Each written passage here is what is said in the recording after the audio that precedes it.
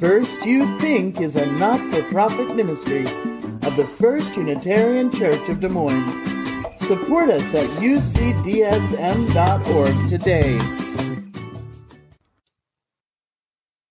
In the old story, which is only that, a story, very old, about human love and loss of hope and fortitude, two women are walking to the graveyard.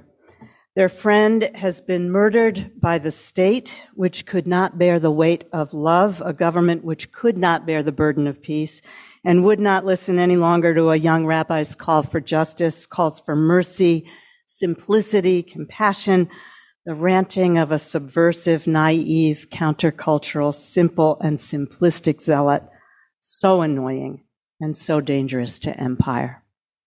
Their friend has died. And they're going to the graveyard in the early morning to do what people always, everywhere have done. They want to wash his body. They want to touch him one last time and kiss his hair and smooth the agonized and twisted arms and legs and wrap him in clean cloth and close his eyes with their own warm hands. Some of you have done this thing. I know. They want to touch him one more time because they know that very soon, the very part of him that seemed at times the most real, the physical part, will just burn away, dust to dust, leaving nothing for their hands to hold but questions, leaving only mystery and leaving maybe nothing or maybe memory, which is a kind of resurrection. But like most people in the throes of grief or hopelessness, these women do not yet believe in resurrection. They're walking in the dark before the day begins. They don't want anybody to see them. This is an intimate errand. And they're exhausted. They haven't thought this thing through entirely. Suddenly, one of them stops walking. She grasps the hand of her companion with a terrible thought, who will roll away the stone for us? Because the body of their friend is lying in a garden in a little cave, and soldiers have sealed it shut with this huge rock to keep the crowd away, to let the whole affair die down. So they walk faster, fearful now and wide awake. At memorials here and funerals, I almost always speak a variation on a well-worn prayer. May the beauty of their life shine and shine, and may our lives bring honor to their memory. These lines say nothing at all about the person's life and character, except that there was beauty there. The lines say nothing about despair, how it punctures your spirit, ruptures your soul, crushes the will to go on. The story of the person's life and the sorrow of the people are held elsewhere in the service.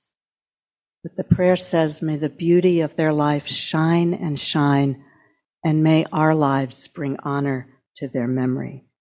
It's absolutely for the living. It's an admonition. Keep on going forward. Keep going. Day by difficult day into the days of more light. Walk on toward your fear, because there's no other way to go. Walk into your sadness and your rage and your doubt. Go on despite despondency. Walk into the morning, the rest of your days, and let your love of your person, your love of this life, all people, and animals and water and flowers and trees just coming green, and history and music and art. Let your love shine brighter than the sun and stronger than any stone. Let your love, which is your life, bring honor to their memory. These lines are marching orders. They're spoken gently to people who can barely put one foot in front of the other. So in the old story, the women are walking to the place of emptiness, which sometimes is the place inside you, right? It's a deadened place, this hopeless place, the wintry heart. The women arrive at the tomb to find the stone has been rolled back, and afterwards they insist against the patronizing scorn of their friends, the official and proper disciples. They insist that what they were seeking and what they truly loved had never died and could not, in fact, be killed, because something came to life in them. The ice of their grief cracked like lake ice, breaking up. Their fear unlocked, their own power blossomed, and some little feathered hope flew out of them on bright, indestructible wings. They would then tell the story of their teacher's life and death, the story of the sickness plaguing their society, the sickness of money and power and privilege, the sickness of empire, and they would tell of this mighty resistance, revolutionary love, defiant as crocuses and buds on the trees. Love lives again, that with the dead has been. Come to the window. Look out and see the valley turning green, says the poet, in remembrance of all springs past and springs yet to come, the wood perfecting with immortal patience the leaves that are the work of all time, the river quivering under the morning's breath like the touched skin of a horse. Come to the window, look out, and you'll also see that your place, wherever it is, your house, your garden, your forest, bears the shadow of its destruction by greed and by plunder and war. Every household of the world, says the poet, is at their mercy. The households of the farmer and the otter and the owl, all at their mercy. Their pockets jingle with the small change of the poor. Their power is the willingness to destroy everything for money, which is power, which is ashes. Leave your windows and go out, people of the world, into the streets, into the woods, along the streams.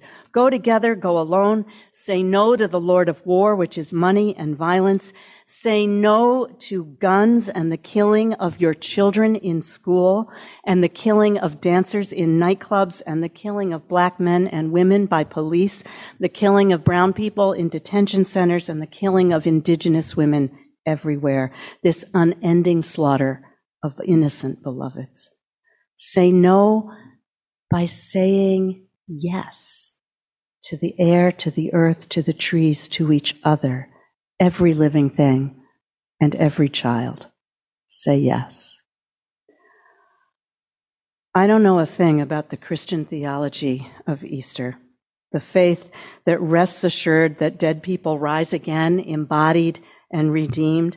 I don't know a thing about vicarious atonement or anything about this old theology that insists fervently that somehow one innocent martyr can carry the weight, should carry the weight of everybody else's sins, including mine and yours.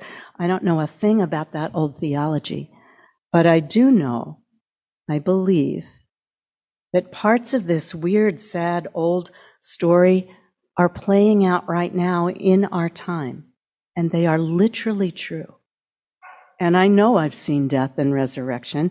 I have stood, and maybe you have, in a barren, wasted place with the loss of somebody whom I loved howling through me, somebody cherished who I needed, who I sort of thought, in the way we always think about people we know, about each other, who I sort of thought would never die because we never think that way. We can't. And then they do, and we're left adrift and a little dead ourselves. We are summoned then to do something we might not have believed was possible or wanted to believe because it feels almost like betrayal of the person you loved. Somewhere in the course of grief, we're summoned to believe that our own life is good and worthy. This whole world is lovely. And it's a gift, and we want to see it through, even broken-hearted as we are. One morning, when we least expect it, we notice the light on the kitchen floor moving, and after months of silence, the juncos are still scolding the squirrels at the feeder, and we pick up the phone instead of letting it ring, and we hear the voice of a friend. Something's reborn. In grief, we can't believe, we'd rather not, that life is good. And then by grace or chance or birdsong, by our will or against it, through the kindness of friends and the friendliness of strangers, by miracle, our hearts break completely open and we find they're still beating in there. We rise again. We're not cured of grief, never that, but healing, not cured, but curious. What happens now? You look out that way, toward the state capitol. You know that beautiful golden dome is shining there in the sun, but it's eclipsed now by poisonous shadow. And we think, how could that happen in Iowa? We shake our heads in disbelief, but that doesn't help. As one hateful bill after another decrees, our children don't exist. Our trans children, or they shouldn't exist. Our trans and queer children, actually all children, who need and deserve the whole truth in order to grow up healthy and strong, the whole truth about our whole lives. Our children, our siblings, our lovers, our friends, ourselves, diminished now, literally endangered. In another state, and this one could clearly be next, you know that now, Black history is illegal in the public schools. It never happened. Like science, it's eclipsed. And then you look out again, and you see on a spring Saturday in April, this church opens wide its doors after months of planning, hours of care by volunteers choosing to do it, called to do it, ethically, spiritually, serving justly, loving radically. This is the church. It has no steeple. Open the doors and see 750 people attending the Trans Lives Fest, right? They're moving in and out of these spaces, an oasis of safety and joy and music and art, and yes, a drag show, which is not yet illegal in Iowa, right? Young people, old people, actually just people saying yes and blessing this house by their presence. That is the only theology I can sift out of that Easter story, and it is a small but mighty thing. Love in the face of death. Light and breath and hope and resilience in the face of death. It is no small thing. These old stories are not ancient history. We're still writing them, still learning to live in their weird paradoxes. Passover, where people under the weight of unspeakable oppression, tyrants without, holding us in bondage, demons within, holding us in bondage, somehow they get the idea to walk out. They choose the risk of leaving over the risk of languishing, the risk of not doing anything, apathy. They join their hands, lock their arms, head into the desert of unknowing, singing freedom songs into being as they go. It's one of the oldest stories in the Bible, and it happens all the time.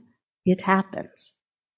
Ramadan, a month of fasting, coincident this year, as it is not always with Passover and Easter, this holy season when the people remember, they clarify, what do we need and what don't we need?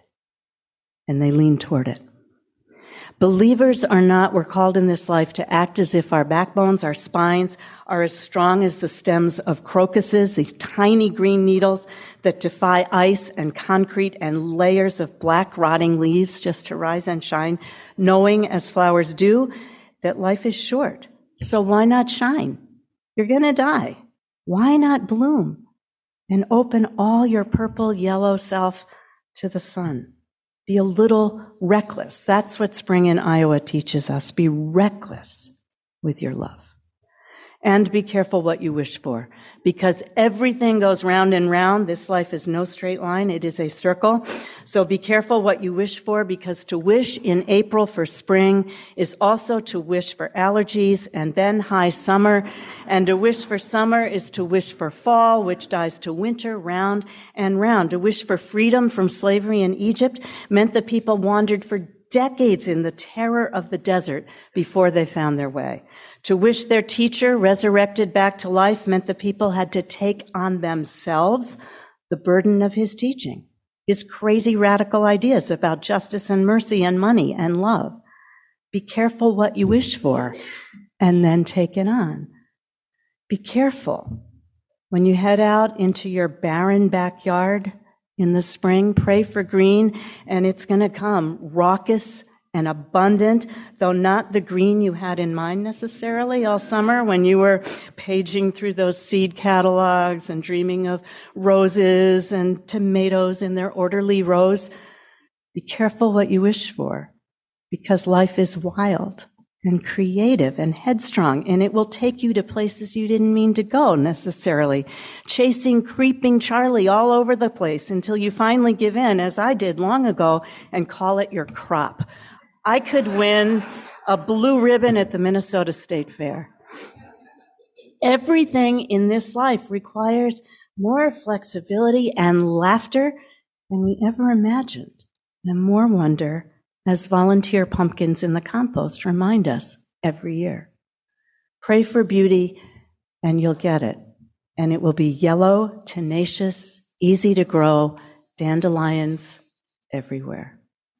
We try to make order our own aesthetic, but something different ensues, this wild old order that our own minds can imagine and our hands can't control, this cosmic, crazy, holy order that says the weed is as worthy as the Easter lily, the slave is as worthy as the Pharaoh, and the least of these, as Jesus said, are the worthy heirs to the kingdom of God, whatever that is.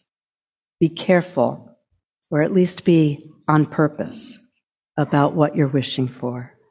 Pray for justice, pray for peace, and it might end up looking like revolution, like restoration, like restitution or resurrection or reparation, and you'll be summoned to make it so, and the parched land could overflow with milk and honey if we wanted that enough. From Joyce Sutphin. One day something very old happened again. The green came back to the branches, settling like leafy birds on the highest twigs. The ground broke open as dark as coffee beans.